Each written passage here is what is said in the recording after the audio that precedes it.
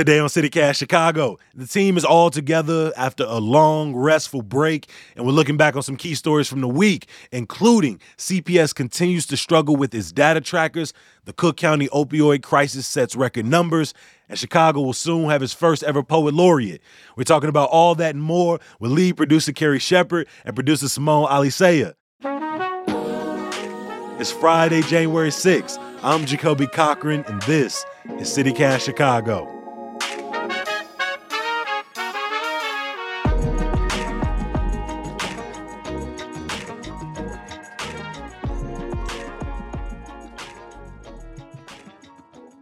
It's another Friday, so we're breaking down some key stories from the week. Helping me do that is lead producer Carrie Shepard and producer Simone Alisea, who I'm going to pass over the host chair this morning. How y'all feeling today? Fine. Hey, Happy New Year. Feeling good. Happy New Year. I mean, we've already talked like multiple times this week, but Happy New Year on mic. Happy New Year to our listeners. Yeah, Happy New Year to Simone and I have not spoken to yet, but certainly, Jacoby, you have. But still, Happy New Year. Welcome to 2023. It's going to be a big year in Chicago. Oh, it's going to be a great year. There's definitely no one I would rather look at a Chicago news with in this first week of the year than you, Jacoby, and you, Carrie. But before we get to the news, I am really curious to know, what was your favorite thing that you did over the holiday? My holiday was very, very low key, so I kind of need to live vicariously. Jacoby, what was your favorite thing you did over the holiday? I'm gonna be selfish with this. In addition to getting a lot of rest, most days I've taken off all of 2022. I got some pretty dope gifts for my people over the holiday break. My mom got me a nice bag. Friends got me like cool books, and my homie Darius got me this great kind of travel bag that's got my name on it and a really cool robe. Ooh. Yeah. And then my homie got me this like collection of Goofy movie toys because they know how much I love the Goofy movie. And so they went on eBay and just got apparently like this Burger King collection. It was very like $12-15, but there are all these toys that came out when the Goofy movie came out, which is my favorite animated movie of all time. And so I just got some really special literally gifts. The character Goofy, not like a Goofy movie. Like the Goofy movie. And Atlanta did a whole like spoof documentary about it being the blackest movie Disney ever made, which I always thought as a kid. And so somebody just paying attention enough to give me those little toys was really sweet. So, you know, I'm grateful for the gifts my people got. I thought I gave some good ones too, but my favorite thing was receiving. I'm not gonna lie. Carrie, what was your favorite thing that you did over the holiday break? Well, I was just looking at my phone calendar and noticed I had all these plans, which is rare. I had, got drinks with friends, went to lunch on New Year's Eve in the West Loop at 3 p.m. Let me tell you, that is the way to go. You go at 3 p.m., you get out of there, you're home by like 6 o'clock. It's beautiful. And it was a nice day, so we got to walk a lot. I think my favorite thing is I went back home to see my family and then also had a really lovely lunch with my friends, my closest friends with whom I've been friends like 30 years. We just in our hometown, and it was wonderful, and it was great to sit there and catch up as adults because there's usually like kids running around, and it just felt really rejuvenating to all be together again after years of not being able to do that. We felt like, wow, we get to sit close to each other and share the same air, and so that was definitely a highlight. Nice. That's really sweet. I'm really glad you got to do that. And really glad that you guys got some stuff, got some rest. That's what the holiday I got break good gifts and gave is terrible all about. gifts. I just want to say for the record. You did not give terrible gifts, Carrie. As someone who received a gift from you, you did not give terrible gifts. Simone, one of them didn't come till the 30th. Another never showed up. So I'm going to go ahead and say my gift giving was a little flawed this year. It's okay. It's a new year. There's always time in 2023 to get it right. The other thing we're looking at here in this first week of 2023, Chicago did not take a break in terms of news. It was very busy. And so we're going to dive into some of these stories. Jacoby, what was that top story for you as we come back into this year? So for me this year, I went back to class as a teacher and had to start. And so I was thinking a lot about the kind of back to school mentality. And CPS students are going to go back to school on Monday, but it feels like deja vu because last year at this time we were talking about the kind of flaw in tracking data, particularly around CPS and vaccinations and COVID infections. And now as we're coming back to school, there are more questions about CPS's flawed data. And it's kind of two stories in one here. One being that as we're facing another COVID subvariant, CPS is not doing a great job, if a job at all, of tracking how many students are getting the booster shots. And according to CPS, they say they only track data that, is self-reported or that a vaccination that happened on school property or at a school event. But obviously that leaves a wide range of, just kind of confusion of how many students in CPS are actually up to date on vaccinations. And in that, we realize that the disparity between Black and brown schools and more affluent schools in the CPS system, it remains, and the gap is even widening with some schools only having, somewhere around a 20 or even sub 20% vaccination rate. And so, as we're continuing to try to, push back the pandemic and make sure students are safe, I feel like it's maybe a huge oversight to not know at a certain point, where students are along in the process. And in addition to that, as students are still recovering from multiple years of online learning and being out of the classroom, we know one of the biggest issues is engaging students, making sure students are coming back to class, that they're attending class. And the CPS Inspector General's annual report kind of paints a bleak picture about how CPS is doing in terms of tracking pretty much where students are. And so if students are who are truant, who are missing a lot of days of school, they're incorrectly being classified as either dropping out of school or transferring, which means CPS isn't really keeping track of where students are. And the OIG says that CPS estimates that 100,000 students are sort of in the process of needing to be re-engaged to find out, are they coming back to school? Are they officially out of school? What do they need to catch up in school? And so to know that the data, though it was gathered pre-pandemic, the Inspector General says that means it's probably worse now that CPS isn't doing a great job of keeping those classifications very clear. To CPS's point, they say they have spoken with schools, given them the correct guidelines on how to correctly classify students who are absent a lot of days versus completely saying they've dropped out or that they, have transferred schools. But right now, again, on both counts, whether it's vaccinations or whether it's absentee students, CPS is having a hard time making that data clear and available to the public. Yeah, I think we've covered on the show a few different instances of sort of CPS data tracking. We've got kind of two different stories here. One is a sort of ongoing COVID story that we've been following pretty closely. As students return to school on Monday, I think that's part of that question as well. This is actually a pretty perennial issue with CPS because we're talking about tracking, especially with truancy. We're talking about the fourth largest school district in the country. Finding a way to track, hundreds of thousands of students is tough. I mean, it is. I'm not saying absolve CPS, especially in the sense of the vaccinations, because I think that they said they, haven't been tracking boosters, which again might be tough because there are, privacy issues involved with that.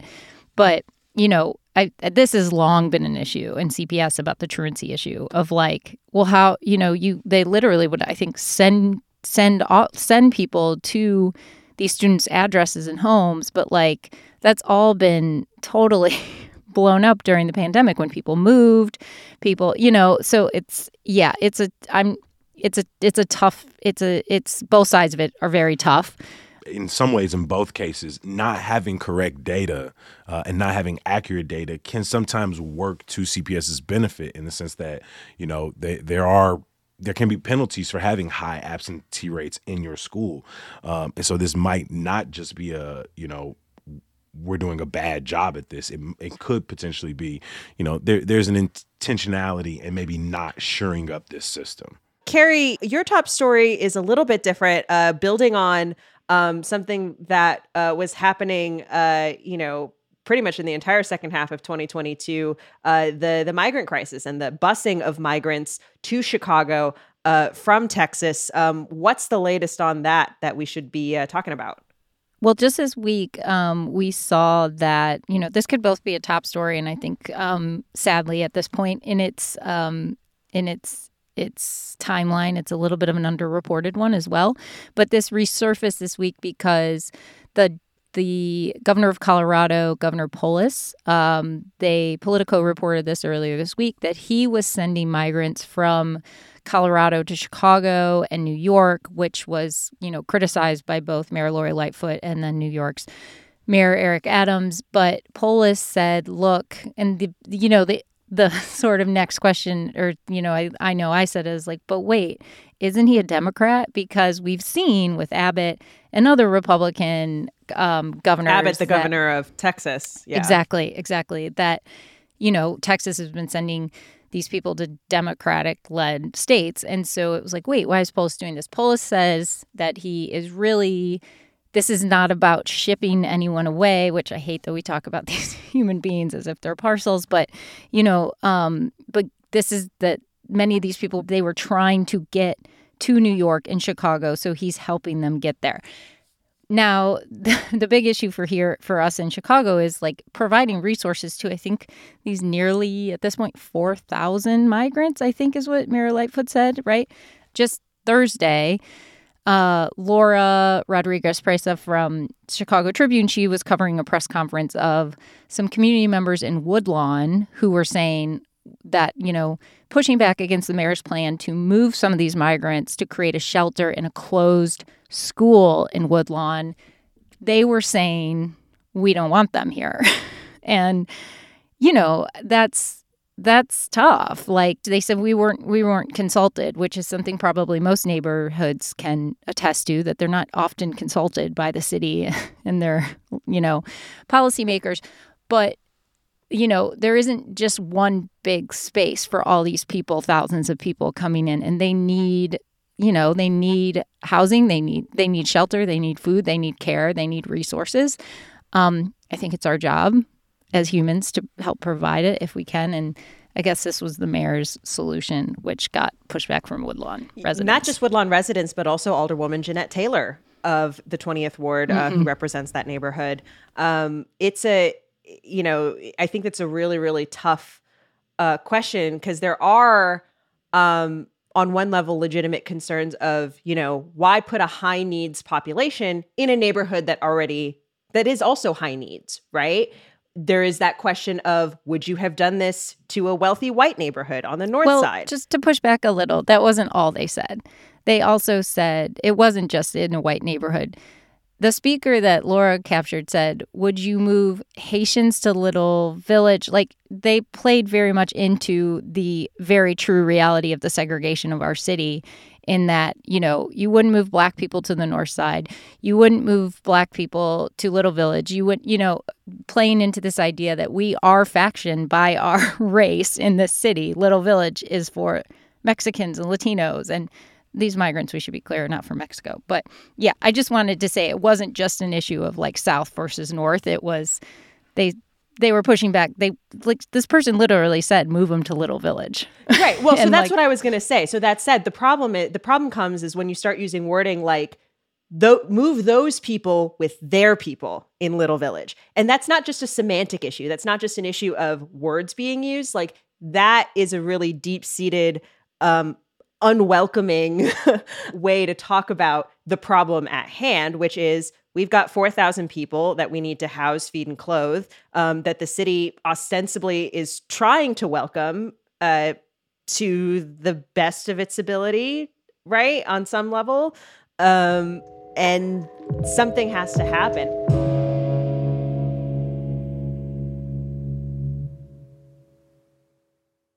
Every week, we like to look at a few stories that maybe have fallen under people's radar. Carrie, this one definitely fell under my radar. I did not know this was going on. Can you tell us about what we might be seeing in our utilities in the near future? What's happening? Yeah. Sure, Simone. Sometimes I think utilities, that makes our eyes glaze over a little bit. And then we see our bill and we're like, wait, why didn't anyone tell me about this? We're like, we did tell you about this. Nicor Gas, who provides gas for the suburbs and parts of, northern and southern Cook County, have asked for a rate hike increase to help sort of, I think the most layperson way to say it would be like modernize their system, right? And if this is approved by the Illinois Commerce Commission, this could mean almost a hike of $10 a month, which is a lot, right? Yeah. So People's Gas, just to be clear on names here, People's Gas is where we in Chicago proper get our gas. But they have also have hinted that they would be filing for a rate hike increase as well.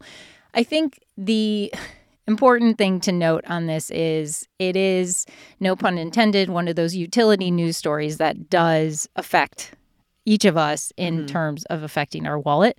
Sometimes inflation, I think, is this big term that we think is like, well, who cares? Who cares? Oh, wait, the groceries. Oh, my gosh, eggs are how much? Oh, my gosh, my bill is how much? Personally speaking, start of a new year, I live in a condo building, and we had to raise our monthly assessments because everything costs more. Condo insurance costs more. Our electric bill costs more, our water costs more, trash costs more. So it's like you have to keep hiking those up, and, that affects your bottom line, right?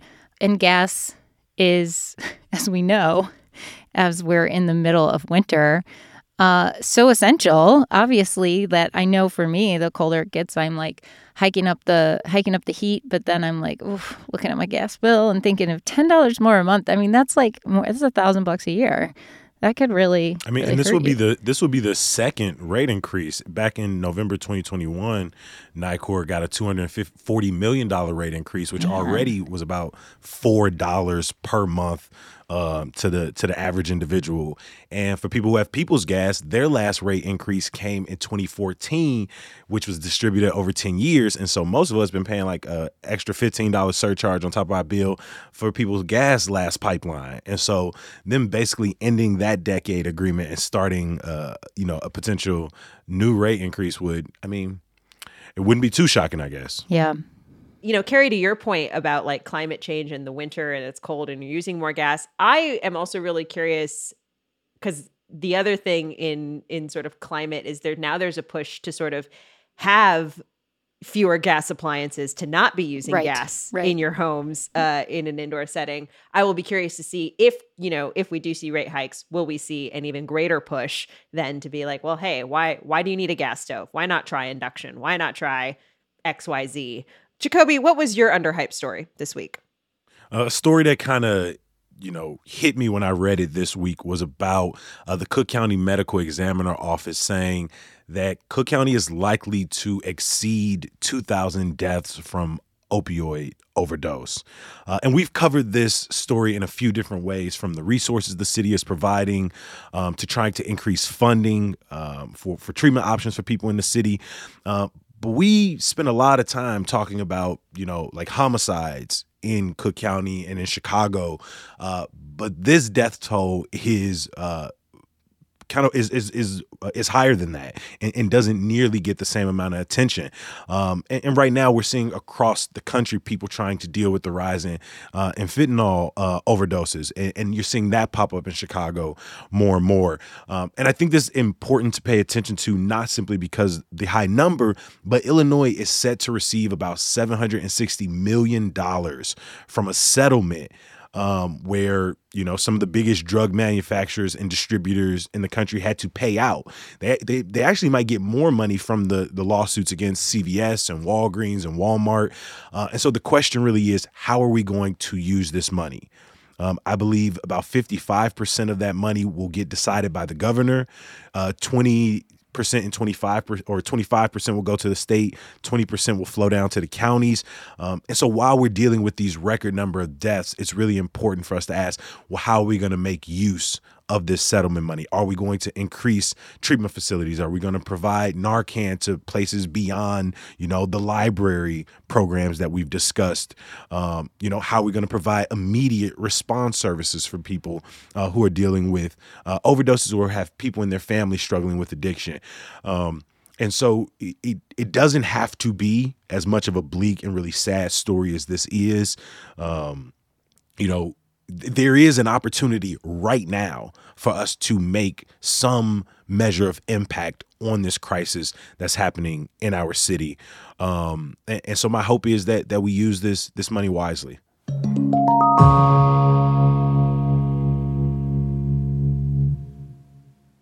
Every week, we like to leave the listeners not on a dark note. We like to leave the listeners with some good news. Can I get my singers here to actually sing? Some good news. To get us through the weekend, the year, everything. Good news all day, every day. The hour. This minute that you're listening to us right now. The next 15 minutes. Jacoby, what was some good news you want to share with the people today? My good news this week is the announcement that Chicago will soon have its very first poet laureate. It looks like Mayor Lori Lightfoot is really trying to pack it in before we get to the election with as much good grace and doozy as possible. But this is what I'm going to have to go ahead and give. There's a lot of arts funding happening lately. It's kind of seeping in right? here and there, yeah. It just makes sense for Chicago. They say that this person will be an active participant in creating programs and being an ambassador for the city's arts programs, for bringing creativity to the communities. But also, they'll serve a 2-year term and be given a $50,000 grant. And we've talked a lot about Chicago's poetry scene in some form or fashion. I've had the great fortune to work with some amazing poets. You can nominate some of your favorite local poets online until January 18th. They got to be 21, at least 21, and live in the city of Chicago and have some published works over the last 3 years. I was shocked that Chicago didn't already have one. I was really, really surprised that this wasn't already a thing. Me too. So I think I'm certainly looking forward to it, looking forward to the poetry, of course, that will come out of this. I think we could all use a little more poetry in our day-to-day, personally. That's how I feel. We could. I think we could all use a lot more arts funding and money to creators and creatives and artists who are the soul of our city. For real. Carrie, what was your good news this week? Mine isn't any sort of specific good news. It's a little mix of hope and a little mix of advice. I'm fudging a little on the assignment. So the new year is always new resolutions. We want to, live healthier lifestyles, right? Emotionally healthy, self-care, everything. This time of year, as a certifiable former gym rat, someone who went to the gym all the time before the pandemic, embrace the new gym goers that start at the top of the year. Yes. They're often people who make snide remarks because you can't get a locker. The classes are overwhelmed, and don't do that. Everybody deserves a chance and a right to be healthy and to take care of themselves in whatever way that looks like. So embrace them and welcome them. The Park District they offer free exercise classes and nutrition programs across the city. By the way, it is shocking how many classes the Parks District offers. They do. And their nutrition programs, a lot of nonprofits do the same thing. And this is whatever healthier looks like to you, but make space for those people, make space for everyone who's trying to take care of themselves. As my mom always says, we're nothing without our health. It is a great gift to be able to move our bodies. And so make sure you don't give snide remarks to the gym newbies and welcome them in.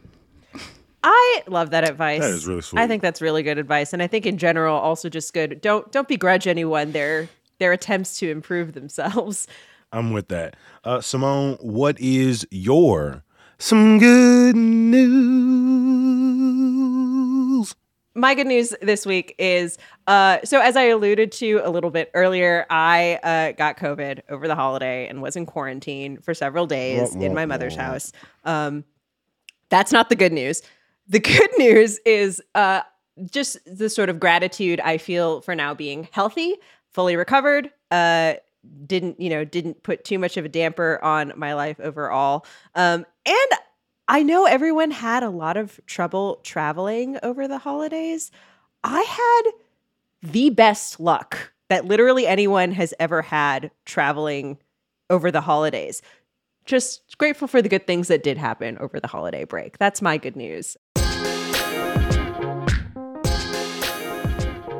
I just want to give another thank you to lead producer Carrie Shepard for joining us today, producer Simone Alicia for walking us through our Friday look back. I want to thank our producer Meg Dalton, who you don't hear from, but she is in the back making all of this work. I want to thank our newsletter writer Sydney Madden, who all of the stories you heard today, at some point this week, Sydney had to read it and she sent it to me to make sure that I read it. And so without Sydney, CityCast Chicago does not move. CityCast Chicago also doesn't work without the people who make our music. All them little stingers you heard today, that theme music, them horns still hitting almost 2 years later. And that's because my main man, Sam Thousand, the homies, all the kimonos, and the great Mark Greenberg of the Mayfair Workshop. Thank y'all for everything y'all have given us here at CityCast Chicago, just to make the sound even more smooth. Of course, CityCast Chicago is not what it is without the people who listen and read every single day, every single week. It means a lot to us. 2023 is going to be a great year. Let us know what you think we should talk about this year. Send us a message at 773-780-0246. What's the Chicago topic you want CityCast to cover? And we're going to do our best to do it. We'll talk to you on Monday. Peace.